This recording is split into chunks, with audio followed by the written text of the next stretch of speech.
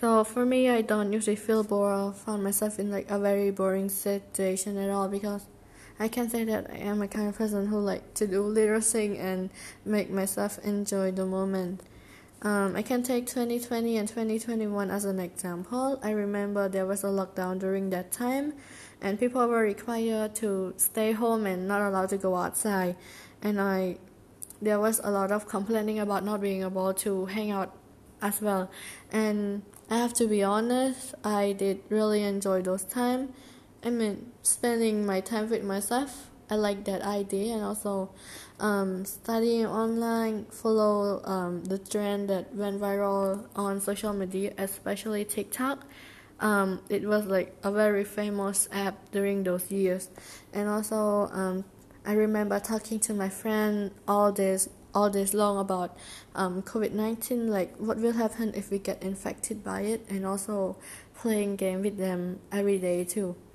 And besides doing that, I always slept to escape reality because for me, whenever I sleep, I don't feel anything pain or maybe bored. I never feel it when I sleep, so I just sleep and leave everything behind.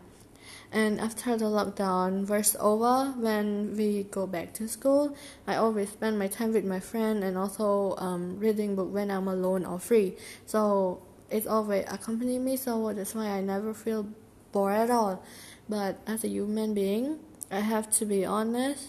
I can't deny that the fact that I feel bored sometimes because I mean it's natural for people to like experience that kind of feeling when they find themselves in like a very uninteresting position, right? Because yeah, that's how it's worked, right?